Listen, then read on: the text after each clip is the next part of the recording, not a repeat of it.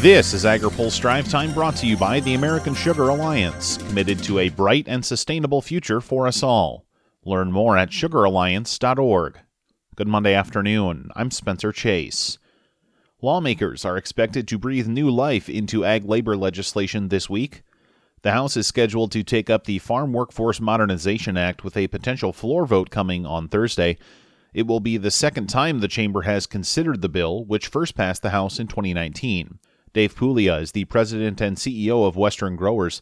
He says that 2019 vote is critical for understanding where the bill can go from here. Only a fool would be optimistic about getting immigration reform done, so call me a fool. I'm optimistic. I think that the passage of the Farm Workforce Modernization Act in 2019 with a pretty healthy bipartisan vote out of the House, most Democrats voting in favor and 34 Republicans voting in favor, I think that was an incredibly hopeful and helpful first step that leads us to where we are today, which is the reintroduction of that bill with some very minor changes for dates and things like that. He says the issue has been at the top of mind for producers in his area for years and isn't going anywhere. Our average age of our farm workers has increased to, I believe it's now 43 years old. 10 years ago, I think it was, in the mid-30s. Our workforce is aging out. They're not being replaced. The border has been relatively secure these last 15 years. It's much harder to get across, which is why people pay coyotes $5,000 or more to try and get across. And so without that flow of labor, legal or illegal, adequate to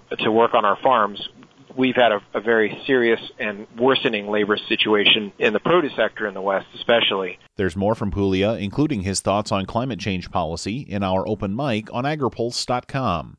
A new survey shows farmers can be expected to boost their corn and soybean acreage this year. AgriPulse's Ben Nully has more. A survey of farmers in 29 states shows more acres are expected to be planted to corn and soybeans this year. Farmers responding to Allendale Incorporated in the first 2 weeks of March say they plan to up their corn plantings by 2 million acres. Soybean acreage is expected to take a bigger leap, up 7 million acres. For corn, Allendale's Rich Nelson says this would be the fourth largest of all time and 4.5 million acres off the 2012 peak of 97.2 million acres. We found the nation's corn planting this year will be 92.828 million acres. And that's an increase of about 2.0 over last year. And it's also just a little bit over USDA's February Ag Forum estimate of 92.0. The survey also suggests soybean planting intentions at 90.3 million acres and a 2.1 million acre increase for wheat at 46.4 million acres, both slightly higher than USDA's Ag Outlook Forum estimates of 90 million acres and 45 million acres, respectively. Our survey suggested that, yes, we're getting back acres from prospective plantings, but our survey also suggested that at the same time, we are drawing in acres which have not been planted or have not been in production in recent years. In other words, high prices are encouraging some type of production increase. But also, as we noted with the balance sheets, these numbers really don't change the general situation that dramatically. Nelson has led the survey over 17 years. USDA's prospective plantings report will be released March 31st. For AgriPulse, I'm Ben Nully. The Department of Agriculture is looking for climate policy suggestions. In a Federal Register notice that will go live tomorrow, USDA solicits feedback on the best use of its programs, funding and finance capabilities, authorities, and encouragement of voluntary conservation adaptation.